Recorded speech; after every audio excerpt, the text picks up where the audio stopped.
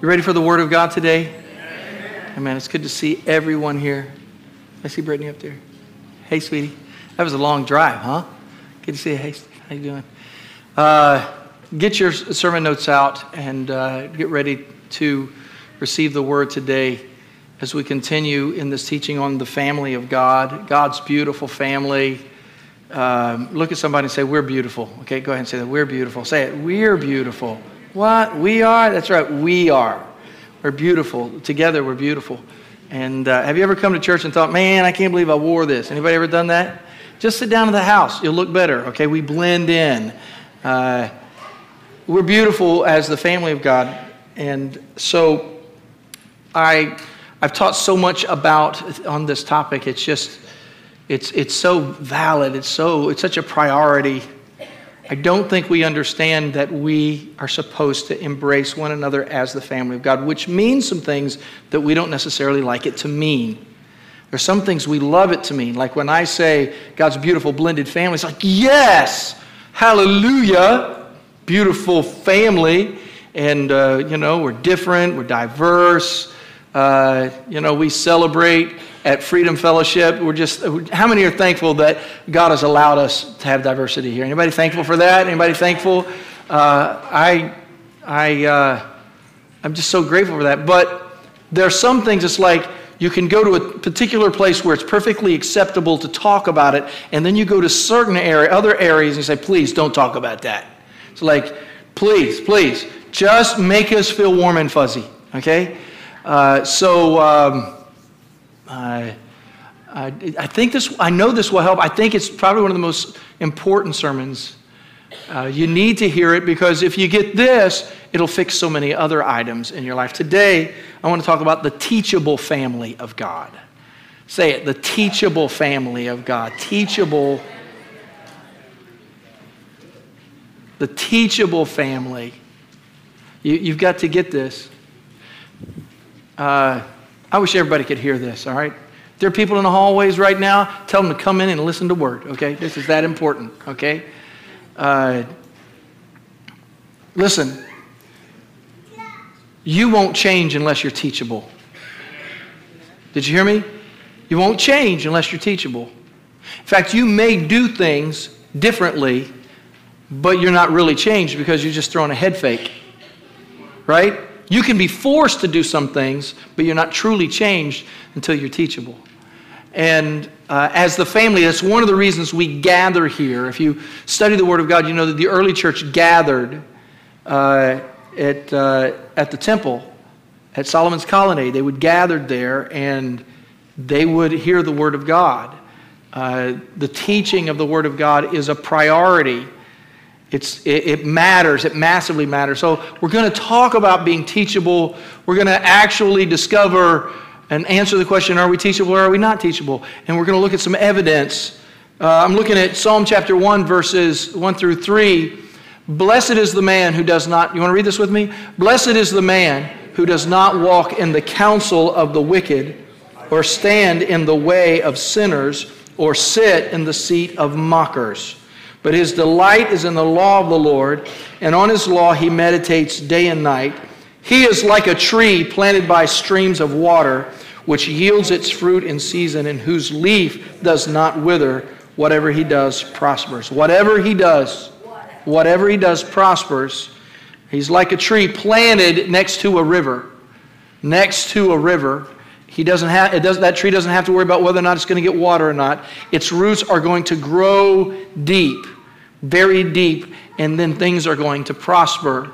Has anybody ever thought, man, I wish I knew then what I know now? Has anybody ever been there before? Okay. How many have ever said this? I wish I was paying attention then. Right? Would things be different in your life today had you been paying attention? Had you been listening? Had you been teachable? So I want you to get your notes out. You might say, I'm not sure I need to use. You need sermon notes. All right. You need to learn. You need to be busy about this. One of the things that we enjoy, is remember 2008 and 2009 when Felicia was in American Idol. Anybody remember that? Our daughter was in American Idol, and she made it to Hollywood. She was in the top 25. It was a big, big deal. I still have some of the video clips on my TV, because I like to look back at it. And it was a fun time. It was a fun time. It was always interesting the way that people responded to that, because they would get, right after somebody makes it to Hollywood. I don't know if you watched this particular season, but right after somebody sings and they say, "Oh, you're going to Hollywood," they go, "Going to Hollywood, woo-hoo-hoo!" And then they put a mic in front of their face and they say, "Well, what does this mean to you?" And they say, "Oh, it means everything to me." And I'm just screaming, "No, it doesn't. It doesn't. It doesn't mean everything." How many know it doesn't mean everything? You need to pay attention right now. It could mean something incredibly valuable, but you have to pay close attention. And Felicia, when she went into American Idol, it was a very interesting season. I mean, she was a worship leader here at Freedom at that particular time, and she did really well. But when she came home, the one thing that she told me was that it was like a crash course in the music industry. It was she learned things that she had never known before.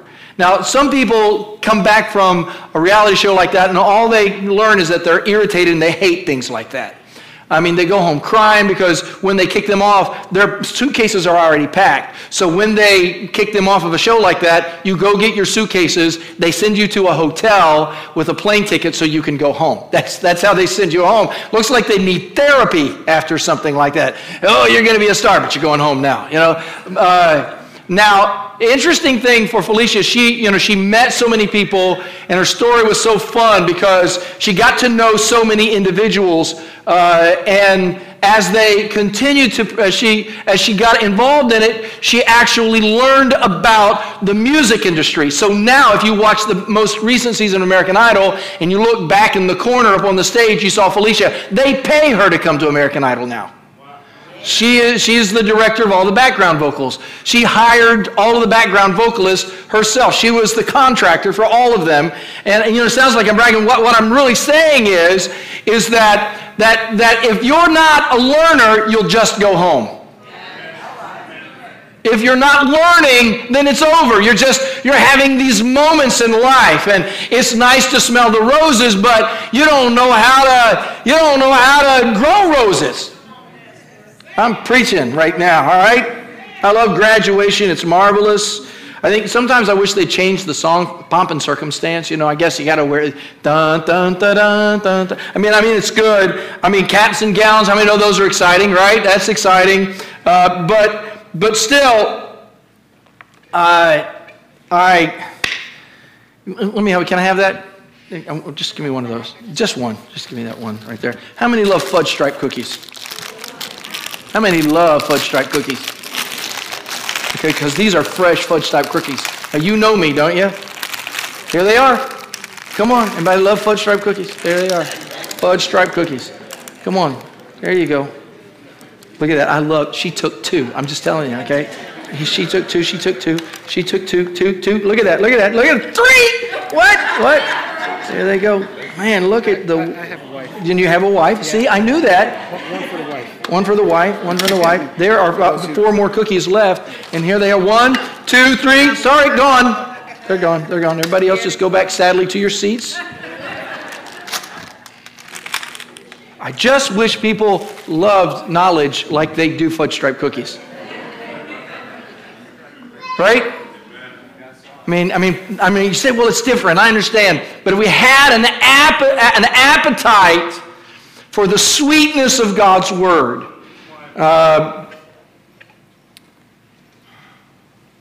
help me preach today, Jesus. This comes, personally for me. I want you to receive this. I have spoken to so many people in my life, and here's something that I know is true. There are people that you can't tell anything.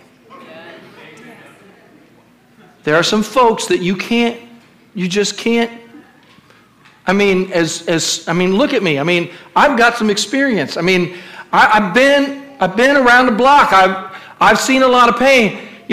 Pastor, do you know anything about grief? Well, I did 3 funerals this week. Okay? 3. Walked with 3 families through pain. And one was 58, one was 55, and of course Lerone was 32. So I know something about grieving. I've had some loss in my own life. I know something about that. Are you ready to hear it? I don't know if I'm ready to hear it. Do you want to know the truth? Anybody love education? Anybody love education? I love education, okay?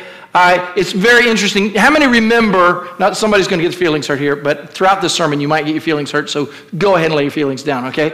How many went to school like in the 70s? Anybody went to school in the 70s? Okay, so here's the deal. This is what we used to have when I went to school. We used to have a smoking area for kids. We did. Probably still exists, okay? Now, if you smoke, I love you, but what do I need to tell you? What do I need to tell you? Okay? I can tell you stop, but it's very, can I get an amen? It can be a roadblock. It's like, just can't. I'm saying, hold on, everybody. Because we told everybody at school in a learning environment that this is not healthy, and then we provided a place to do it. I think the idea was to keep it out of the bathrooms when I was a kid, but I love education. How many love education? But the fact of the matter is, just going to school doesn't mean that you have a teachable spirit. And if there are teachers in the room, we pray for you, because the struggle of teaching is not about having information. It's like all these eager young minds who have come to listen to what I know. I mean, if there were eager young minds, hallelujah! It's like, I hate school. I just want this to be over right now. Can I go home? When's physical education? In the day we had something called recess. Anybody remember that? I heard today that people don't have recess anymore. I'm trying to figure that out, but we used to have recess. But still, I mean, just the idea of going, and especially if you're in public school education, it has been provided. It seems like it's free, but it's not. How many know tax dollars pay for public education, all right? So that's wonderful. It seems like it's free. We send kids to school. There's lunch there. They can eat. They get to meet friends. But we put them in a classroom. We got a teacher who is degreed, who is ready and prepared to teach. And there are people that just don't want to. I mean, right now, I'm teaching you, and there are probably individuals that are trying their best to tune me out. Facebook, I don't know, tweet, what, newsfeed, okay. I think teachers are at a massive disadvantage in that we send children to school and try to make them learn. We actually give tests and force them to study. You're going to have to study for this test. Oh, I get to study for this test. Anybody feel the difference? The great challenge of teaching is creating an environment where children long to learn. The problem is sometimes, how many have ever been young and just full of yourself? Anybody? I want to do what I want to do. And then as students, we graduate, we celebrate, there's a sense of, we're finished! I don't have to go to school anymore. Yes! And the truth is, you don't have to. For the rest of your life, if you're going to learn any more, you're going to have to want to. Because higher education is not free. People say, well, education should be free. How many have ever had a car given to you and known it was a blessing, right? It's a blessing, right? But how many have ever paid for a car? If you pay for a car, you will check the oil more often. So you might say, I don't want to pay for my education. The thing is that which you pay for, you seem to be more focused on. It becomes more value. So I have, for me, all right, got any teenagers in the room? Anybody that was in school last week? I have never taken an SOL in my life, okay? Because they didn't have SOLs in the Stone Age. But I have taken final exams numerous times, and here's what I know. SOLs and finals are the easiest tests that you will ever face in your life. They're simple compared to the tests that you're going to face in the future. These are little tests. And if you'll focus, the little tests that you're getting are preparing you for the greater tests that you will have in the future. Because these tests will get you grades. In the future, you're going to get life. and you're going to get joy, and you're going to get hope. So I want to talk to you about becoming teachable, and we're going to examine teachability. We're going to look to Acts chapter 20. Paul writes this. He's making a declaration at a church at Ephesus. He's getting ready to leave, and he says this: I declare to you today that I am innocent of the blood of any of you. For I have not hesitated to proclaim to you the whole counsel of God.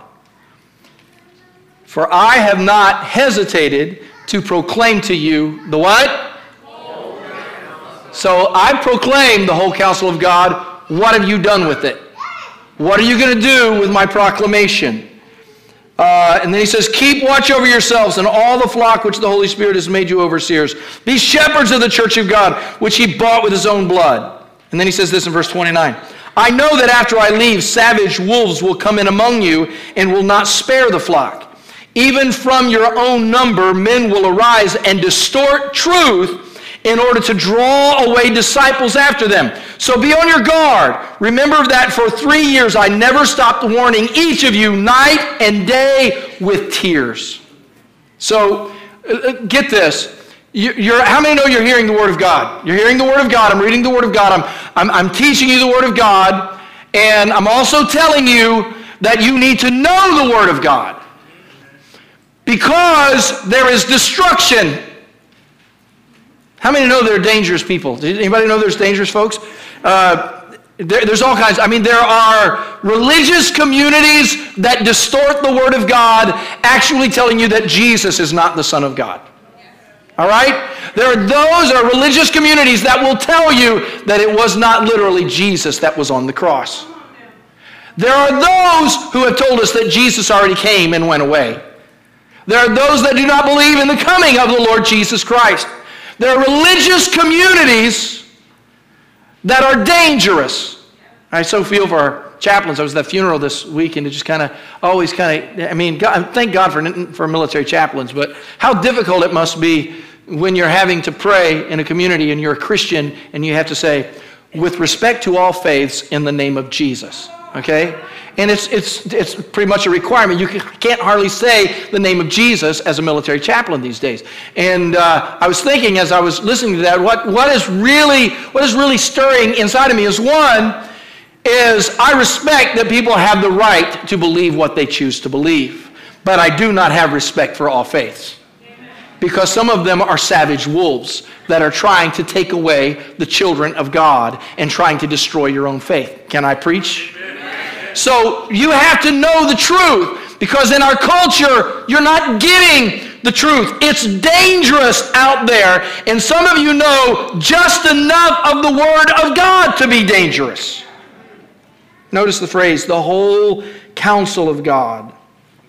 In this farewell speech to the elders of the Ephesian church, Paul makes this statement: I declare to you this day, I am innocent of the blood of you. I've told you everything. So I'm innocent, but you're going to have to learn what I'm teaching you. It was the fulfillment of Paul's ministry among the Ephesians. He had spent several years there. When he first arrived in Ephesus, Paul had found some disciples who had only heard of John the Baptist and did not know yet about the crucifixion and resurrection of the Lord Jesus Christ.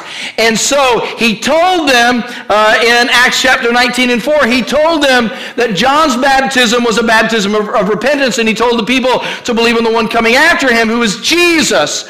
And so on hearing this, he baptized them in the name of Jesus. But he also taught them about the outpouring of the Holy Spirit. Listen to me. Some of you don't mind being baptized because it's kind of like the ceremonial rite of passage. But that's not the reason you're baptized. You're baptized. It is a covenant celebration. It's like a wedding where you are saying, I am with Jesus. I believe in Jesus. And for the rest of my life, I'm going to serve him. And I'm going to follow him. That's cheap little, sprinkle a little here and dunk a person here and there. So I've confessed Jesus. He is my Lord. He is my Savior. I am convinced that Jesus is the Lord. I'm going to serve him. And then we receive the Holy Spirit. Somebody say Holy Spirit. We all receive the Holy Spirit. It's like, I don't mind being saved. I'm just not sure about the Holy Spirit. Then you don't want to be saved. If you don't want the Holy Spirit, you really don't want salvation, because that's why Jesus died. He died that you might be filled with the Spirit of God. I don't know about the Holy Spirit. Why are you worried about what you're going to do? Let Jesus accomplish that through the Spirit. So in Acts 19 and 20, the Bible says the word of the Lord spread widely and grew in power. Here's what Paul is saying. He's saying, I've taught you, now it's on you. I can't force you to learn. I can't unscrew your head and pour truth into you. So here's the big issue. I love this psalm. In Psalm 1, the first psalm, this is the way he opens up Psalms. I love this. He says, blessed is the man who does not walk in the counsel of the ungodly or stand in the way of sinners or sit in the seat of the mockers, but his delight is in the law of the Lord. The law of the Lord. Immediately when I say that, you're saying, I don't like the law. You don't understand this, okay? How many like gravity? Okay, like you have to understand that's a law. Did you know that's a law? So when you see this word law of the Lord, you can put this word in instruction of the Lord. Put that down. The instruction of the Lord. The instructions of the Lord. It's translated very well that way. Some people are going straight back to Mosaic law. I think it's important to study Moses' law. You need to know about Moses. You need to know who Moses was. You need to know how he led the children of Israel out of bondage. You need to know these things. These are important things for you to understand as the body of Christ. But listen. He says this. Your delight, somebody say delight. Okay, your delight, let's find some synonyms. Your joy, your desire, your longing is the instruction of the Lord. Got anybody that's ever put a grill together? Anybody ever put one together, put a grill together? All right, how many have ever done it poorly? Anybody? And you had to go back and find the instructions. Anybody ever tried to put your life together? And you found out it wasn't working right, and you said, well, where's the instruction book? So you went and found people that were in the same mess you were and said, what should I do? And they don't know. And so you say, I used to go to church. Well, I used to go to church, but all those people, you need to get your eyes off of people, because we're not here just to look at each other. We are here to receive the Word of God and allow Him to make us into His family. Amen, sweetie. Amen. Praise God. So, blessed is the man who does not walk in the counsel of the ungodly or stand in the way of the sinners. I'm not walking with the sinners.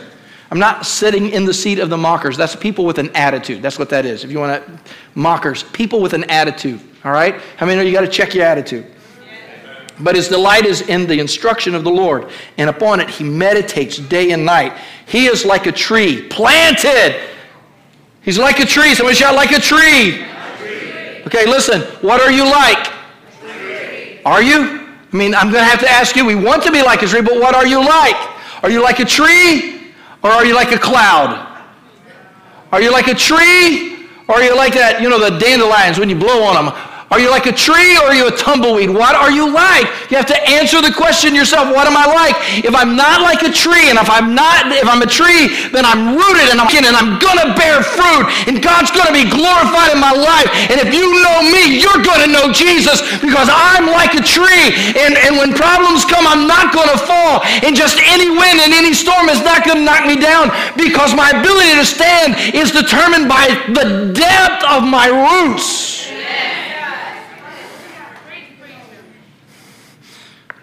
This is a wonderful body, but we all need to become trees.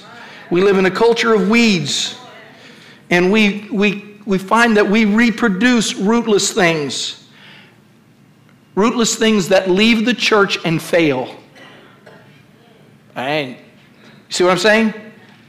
And fail. That's what I want to help us with this morning. Again, if you're not teachable, you're not changeable. You're not teachable. And I have looked in the face of people with Word of God, clearly knowing how many know what I'm talking about? Clearly knowing what God's Word says, knowing that this will change their life and make their life better, and seeing the wall. The wall. It's like a glassy look of, I don't hear anything you're saying right now. I can't be changed. The opinion is already founded. They're not like a tree.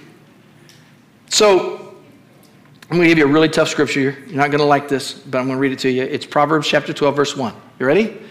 Read it with me. Whoever loves instruction loves knowledge, but he who hates correction is stupid. Okay. Now look, I've read that scripture. Go ahead, you can do it yourself. Different translations, done word studies on it. Because how many know you're not supposed to say stupid? How many know that? You're wrong, because it's right there in the Bible, okay? And whoever loves instruction loves knowledge, but he who hates correction is stupid. And again, I know we teach our children not to use this word. Now they're going to say, well, Pastor used it. But I've done a careful word study, and really it's a great translation. The only other thing that I could come up with in word studying this would be like a cow. Okay? Whoever hates instruction hates correction is like a cow. That's the best I could get. I mean, it's kind of that concept. So how many in this room have ever been stupid before about something? Anybody ever? So Solomon is considered the wisest man in all the world. Did you know that? Now here's the reason Solomon is considered the wisest man. Because of this moment in his life in 2 Chronicles chapter 1 verse 7, God appears to Solomon. He says, Solomon, what do you want me to give you? What would you do if God appeared to you tomorrow and said, what do you want me to give you? What would you say? Money! Lots of money! All right? I'll give you anything you want. And you've got a list of certain individuals that you would like to disappear. Well, I like them gone. I like them to leave me alone. I'd like a nicer car, nicer house. So Solomon responds by saying, you've shown kindness. Now, Lord, let your promise to my father be confirmed, for you have made me king over a people who are numerous as the dust of the earth. Here's his request. Give me wisdom and knowledge that I may lead this people. Give me wisdom and knowledge that I may lead this people. So God gives that to him. And here's what happens, though, is God offers that to him, and because of Solomon's response, God gave him the rest. He gave him wealth. Come on, nobody had more gold than Solomon. Nobody. I mean, he was the man. He had it. And so here's the point. You see, when you get wisdom, you'll get the rest. Okay? If you don't have wisdom, you won't get the rest. Does that make sense to anybody? Why? Because we are all, listen, we are all born not knowing. A teachable spirit is everything. And the difference, some people say, well, I just want to move forward with my life. The difference in moving forward is not aptitude, it's attitude. Anybody love gifted people? Have you ever seen somebody so gifted, you're thinking, wow, how gifted they are? Have you ever heard somebody like they were famous and had all kinds of ability? They could sing, they could dance, they could do all of that, but they didn't have wisdom. So they're gone at an early age. They didn't have the Word of God. We celebrate them and we knight them and we say how wonderful they are. Oh, those people, they don't have wisdom. I'm telling you, I've tried to help hundreds of people who won't be helped. Hundreds. The hours. I just need somebody needs to pray for me for this. I need to be able to look at somebody and just say, well, look, we could talk more, but you're not teachable.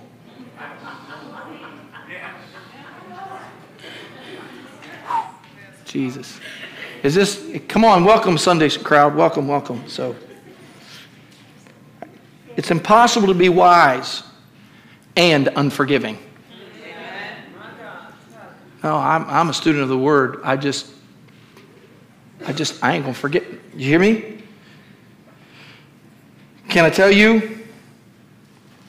Divorce is always caused by someone who refuses wisdom. Somebody refused wisdom. It could be either one. Somebody said, I'm preaching, okay.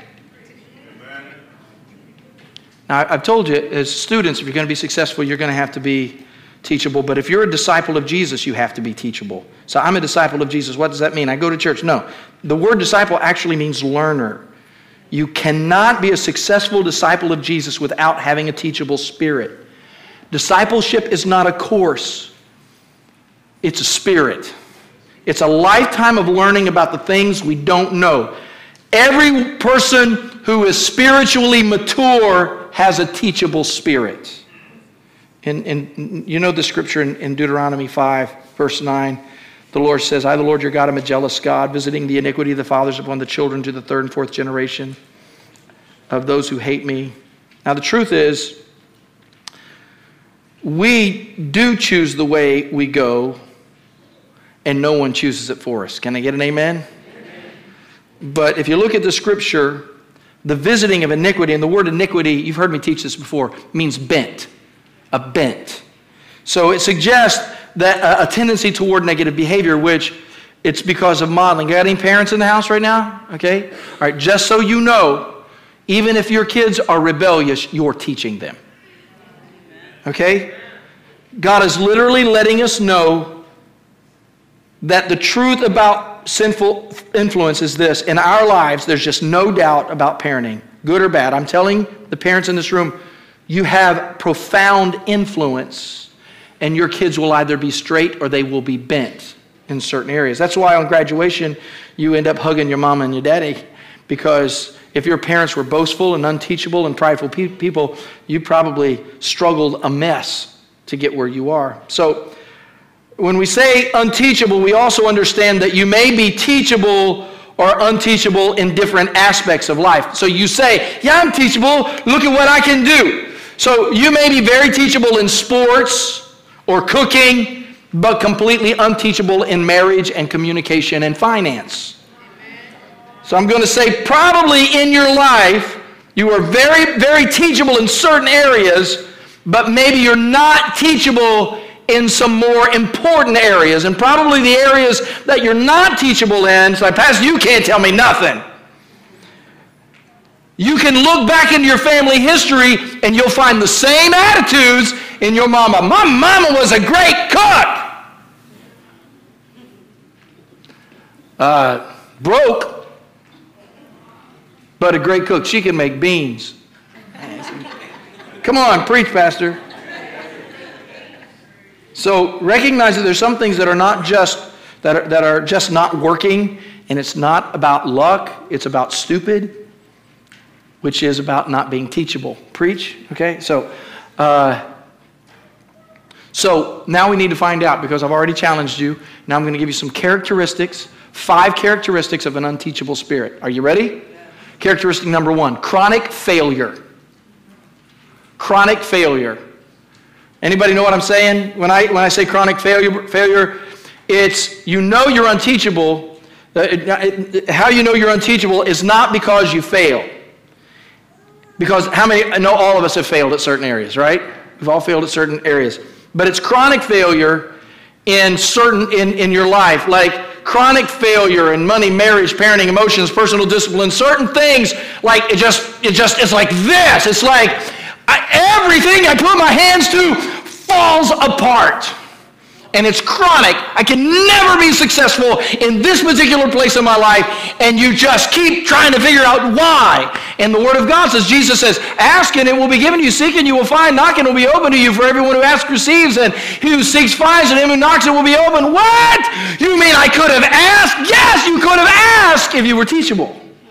John 16, when he, the Spirit of truth, has come, he will guide you into all truth.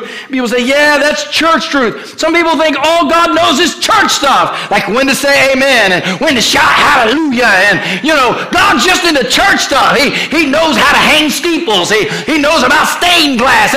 That's all God knows. But let me tell you, God created the heavens and the earth. He knows about physics. He knows about science. He knows about math. He knows about things you don't think he knows about. So if you're chronically a failure and you say, what about my emotion? What about my relationship? How many know God knows about emotion? Sometimes people look at me and say, oh, Pastor, that's easy for you to say. You've been married. And yes, Wednesday, Diane and I will celebrate our 37th wedding anniversary. Yay, yay. Come on, clap. I keep bringing that up because I'm so happy. And for us, we sit back and 37 years. What? How did that happen? 37. Some of you have been married longer than us. Some of you have been married a week, and you're saying, wow, how did you do 37? But I mean, I have had the Holy Spirit show me things regularly, and you think Diane and I just work it all out because we're cute. I I can remember having to go to the Holy Spirit and talk to the Lord. What am I going to do? How am I going to, what do I need to do? And it was just, I mean, we both came into our marriage with some baggage that had not been unpacked. No, what? Yes, we did. Some pain, some hurt, things we had not talked about. And we had to unpack that. And sometimes things that you did not ask the Lord to help you unpack earlier in your life, to deal with early in your life, then you come into it, and how many know it manifests in other ways? Manifests, just a little, okay, what's that about? Okay, hey, you know. Anybody ever have a quiet day? Anybody ever have one of those quiet days? Like, ain't nobody talking to nobody? Anybody ever had one of those? Come on. You say, how do you manage that? And I remember the Holy Spirit teaching me about value. He just taught me about value, the things that you value. Like, some of you value your opinion more than you value your relationship. Okay? You value, I ain't letting anybody talk to me like that. You need to settle down your neck just a little bit. And you need to walk over to somebody and say, you know, I know we're struggling right now, but we are more important than this. And we need to listen to the Lord, and we need to pray. And I remember where I was. I remember the Lord doing that. I remember walking into the kitchen and put my arm on her shoulder. She didn't hit me or anything. Thank you, Jesus. And listen, this church, I came to pastor this church. I had worked in ministry, but I had never been a senior pastor. I do what I do by the grace of God. The things that I know only because my heart is open. I had to work at that. I had to go and find instructors. I would drive for hours to sit with pastors and leaders who knew what they're doing. I still do it. I mean, just a couple of weeks ago, Diane and I drove to Maryland just so we could sit with pastors who are beyond us, who have done things that we have not done, and gain more relationships. I get with people every month just to sit and talk to them about what's going on in my life. Listen, you got to decide you don't want chronic failure anymore. How many have ever felt like a chronic failure? Anybody ever felt that? Okay, so another characteristic is an argumentative and defensive nature. An argumentative, and I ain't talk to them, you know, you can't talk. An argumentative, how many know what I'm talking about because you've been there and had that? Anybody? Proverbs 9, do not rebuke a mocker or he will hate you. Rebuke a wise man and he will love you. Instruct a wise man, he will be wiser still. Teach a righteous man and he will add to his learning. You know what this is like, don't you? If you have an argumentative and defensive nature, people can't talk to you unless they're just blessing you. Yeah, everything you say is perfect. Interesting, it says if you correct a mocker or a scoffer, he will hate you. But if you correct a wise man, thank you for telling me that. Praise God. The way you respond to correction tells you if you have a teachable spirit or not. So you get this, right? The way you respond to correction. Yeah? Yes, Pastor Rick, can I talk to you for a minute? Oh, yeah? No, I need to, I got this area I'd like to correct you in. What? Okay. Do you have anybody in your life that can correct you? Do you have anybody in your life that can correct you? Anybody that can look at you and say, this is what needs to happen next according to God? Do you have those people? If not, my condolences. Do you want me to go here? All right. Can I preach a few more minutes? Ladies, can I preach a few more minutes? Okay, because I want to show you some scriptures about women. Okay. Proverbs. All the wisdom you need is Proverbs. Proverbs 9:13. A foolish woman is clamorous. She is simple and knows nothing. Better to dwell in a corner of a housetop than in a house shared with a contentious woman. Better to dwell in the wilderness than with a contentious and angry woman. It is better to dwell in a corner of a housetop than in a house shared with a contentious woman. A continual dripping on a very rainy day and a contentious woman are alike.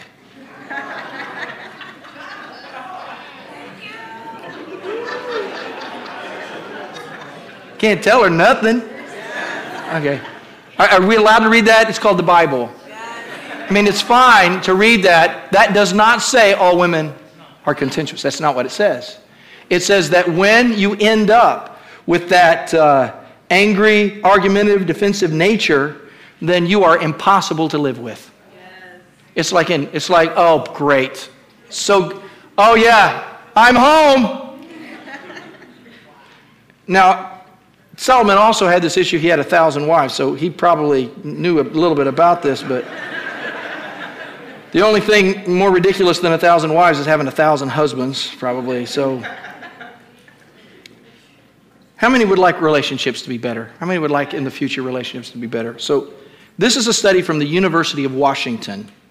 They studied marriage and divorce for years, and they came up with predictors of divorce, and they say that it is a 90%, it has a 90% accuracy by observing your marriage and the traits in your marriage.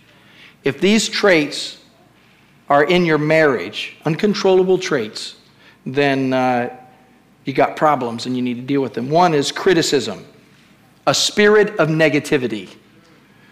Not praising each other, not remembering the positives, always focusing on the negative. That's what the devil wants you to do. All right? It's like, oh boy, can't do anything right. Anybody ever felt that way? Don't look at your husband or wife right now. Anybody ever felt that way? Criticism. Defensiveness. Not allowing your spouse the right to give instruction or input. Not open to complaints. It is having, it's clearly an unteachable spirit. Or contempt. Contempt is just unforgiveness. It is bitterness, contempt, having contempt for one another. Contempt is old anger. It's moldy anger. It's anger that's been sitting around that has not been managed. And it is bitterness when you let things build up. It's not forgiving on a daily basis. And stonewalling. Stonewalling means you simply don't talk about it anymore. We're not talking about that. You don't talk to me, and I'm not going to talk to you. Don't talk to me about the kids. Don't talk to me about this. Don't talk about that. It means I'm shutting the door on discussion. And it's interesting that 2 of the 4 predictors of divorce have to do with being unteachable in marriage. So they say this, how can a husband learn how to be a good husband unless the wife teaches him because other husbands can't? How many know what I'm saying there? You know what I'm talking about? These issues transfer to every area of life. It's not just about marriage. You say, what's up with the relationships I have? I'll tell you what's up. It's that sometimes you're so busy being defensive that the pastor has a word or the teacher has a word, or here's something we do. We have prayer time so we can pray for people. He's like, I ain't going to have to pray. Just do whatever. You need to get over your negative attitude. Stop being defensive and critical and let God change your life. If your relationships are going to happen, you're going to need to get over yourself and your contempt. We need help. Somebody say we need help. We need help. So, and my wife, did I say my wife? My wife is a girl, and she teaches me things all the time. We are a beautiful church, but we have to have open hearts or we will divorce one another. We could learn a few things if we'd put down our defensiveness, if we put down our racism, if we put down our sexism. Come on. And we say, Lord, I just need to learn. Okay.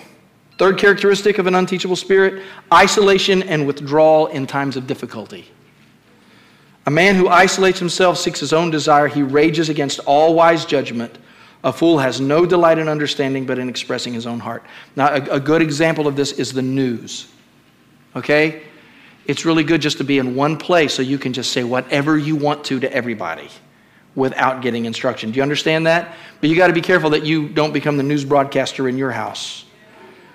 Listen, whenever we go through difficult times, what we should do is get help, but that's what wise people do. Getting help is not a sign of weakness, it's a sign of wisdom. But when you're not wise, you hide yourself and you say, I don't want anybody to know my business. And the devil loves to work in darkness. Amen? I said the devil loves to work in darkness. And God works in light. And, I'm still dealing with issues. Anybody dealing with issues? I still have to get help for things. And I will, and I'm just telling you this. I have to know. Listen, I got to be frank with you. I got to be careful or I will get quiet and isolate myself. Anybody else in the same boat?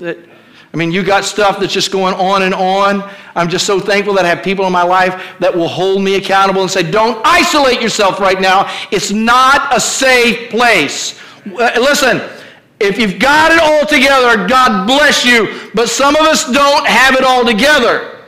And I'm a lot more together than I used to be, but I still have issues.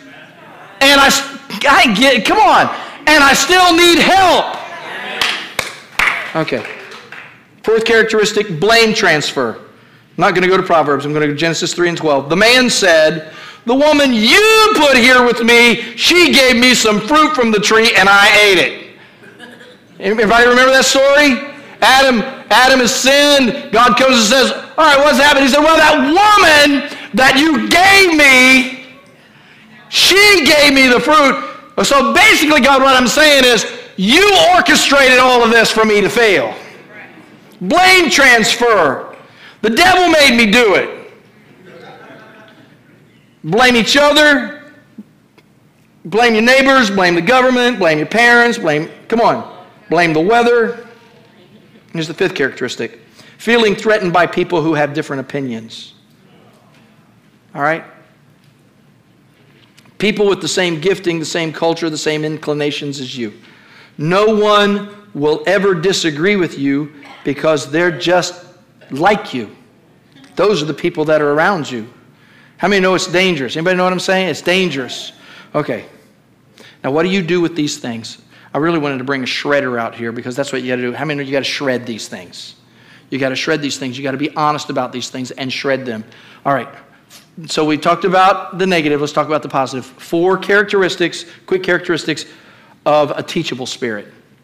Humility, graciously accepting of correction and input, a seeker of wise counsel, and submission to authority, and a pursuer of accountability. You like those? 1, humility. Let's say it with me. I need instruction. Try it again. I need instruction. I need help. Try it. Say it. I need help. Say it. I need help and instruction. Okay. Some of you won't say it. Okay. I get it. I know you're stubborn. Okay. Let's try it again. I need help and instruction. That's humility. I don't know it all. Come on. Somebody shout amen. I do not know it all. And then graciously accept correction and input. Do not correct a scoffer. We already read this. Rebuke a wise man and he will love you. But somebody who's mocking you will hate you. People shouldn't have to lose their dignity in order to suggest an alternative path. A seeker of wise counsel. All right? Don't seek counsel that is against the Word of God. Don't seek advice from people who are unsuccessful. All right? Now, a lot of you are single, a lot of you are divorced, right? Am I right? Okay, so if you're trying to find somebody that can help you get through your struggle, you might want to find somebody that has gotten through the struggle. Amen? Amen? Be careful that you don't have a marriage commiserating small group where you can sit together and talk about how bad your wives are or your husbands are. And then submission to authority. Romans 13 talks about government is of God. Did anybody know that? How many know that's the truth? You say, well, Pastor, you see what the government's like right now? I know. But this word came out when Rome was around. They were crucifying people. Okay? And this word even so on for a purpose. You can't believe that, can you? I'm just telling you. The government, your pastor. I'm saying you may have come out of a background of chronic failure in a certain area. That may be your past, but that doesn't have to be your future. You're going to be a teachable person. Even if your parents weren't, or even if your circle of people that you're around are not going to be teachable, you're going to succeed in life. You need accountability. I'm going to wrap this up. Today is a day to break the failure, to shift. What's going to change in your life, okay? We bless graduates. Somebody say enough with the failure. Somebody, enough. All right, so we've got to break this spirit. We've got to break this. Just bow your heads right where you are. Bow your heads just where you are. Come, Holy Spirit. Let's repent. Let's just repent right now. Go ahead, repent. Father, forgive me. Say it, Father, forgive me for being unteachable. I'm ready to know your word in every area of my life. Come, Holy Spirit. Now, Father, I'm praying that we would be a teachable family. I'm praying, Father, that as a community, the Spirit would come in such a way that our hearts and our minds would be opened up and we would learn those things that we have not learned before. There are areas, Father, that you're telling me that have become massive roadblocks. And so, Father, I'm asking you in the name of Jesus, I'm asking you, we're seeking you, we're finding you right now, that you would forgive us for the unteachable spirits. And we ask now, Holy Spirit, that you would change lives. There are those, dear Lord, that have looked at their lives and felt like failures. And now, Lord, it's a new day. Life has come. Your word has come. We're ready to be changed. Thank you, Lord Jesus. Come on, stand with me. Everybody stand with me. Let's give thanks to God for his word. Let's just give him thanks. Thank you, Lord Jesus, for what you taught us today. Thank you, Jesus. Thank you, Jesus. Just bow your heads. Come on, just stay with me for a moment. So my prayer workers come and stand here.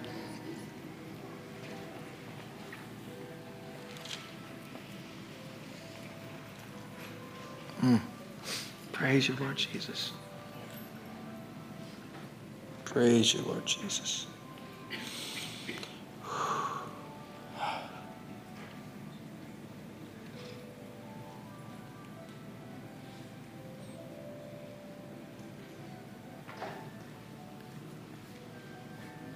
Thank you, Holy Spirit. Thank you, Lord. I'll come down. So, there are those of you who have felt like failures. And I think sometimes in past, we would look at that and say, well, you know, if you say I'm a failure, don't ever say you're a failure, because now you're just accepting an identity of being a failure. So I am a child of God. Somebody shouted, I'm a child of God. God did not save me to make me a failure. My identity is with the Lord Jesus. That's where my identity is. Does everybody understand that? So God's changing things. He's shifting things. I don't know how to see this. When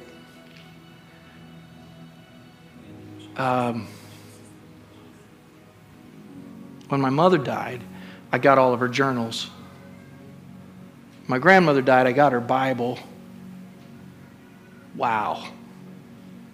The notes, the prayer journals of those women, it's powerful. I mean, it just spoke volumes. I don't know what the shift is. I don't know. Sometimes I think maybe it's the technology that we're living with right now, but it's like, does anybody have a Bible anymore?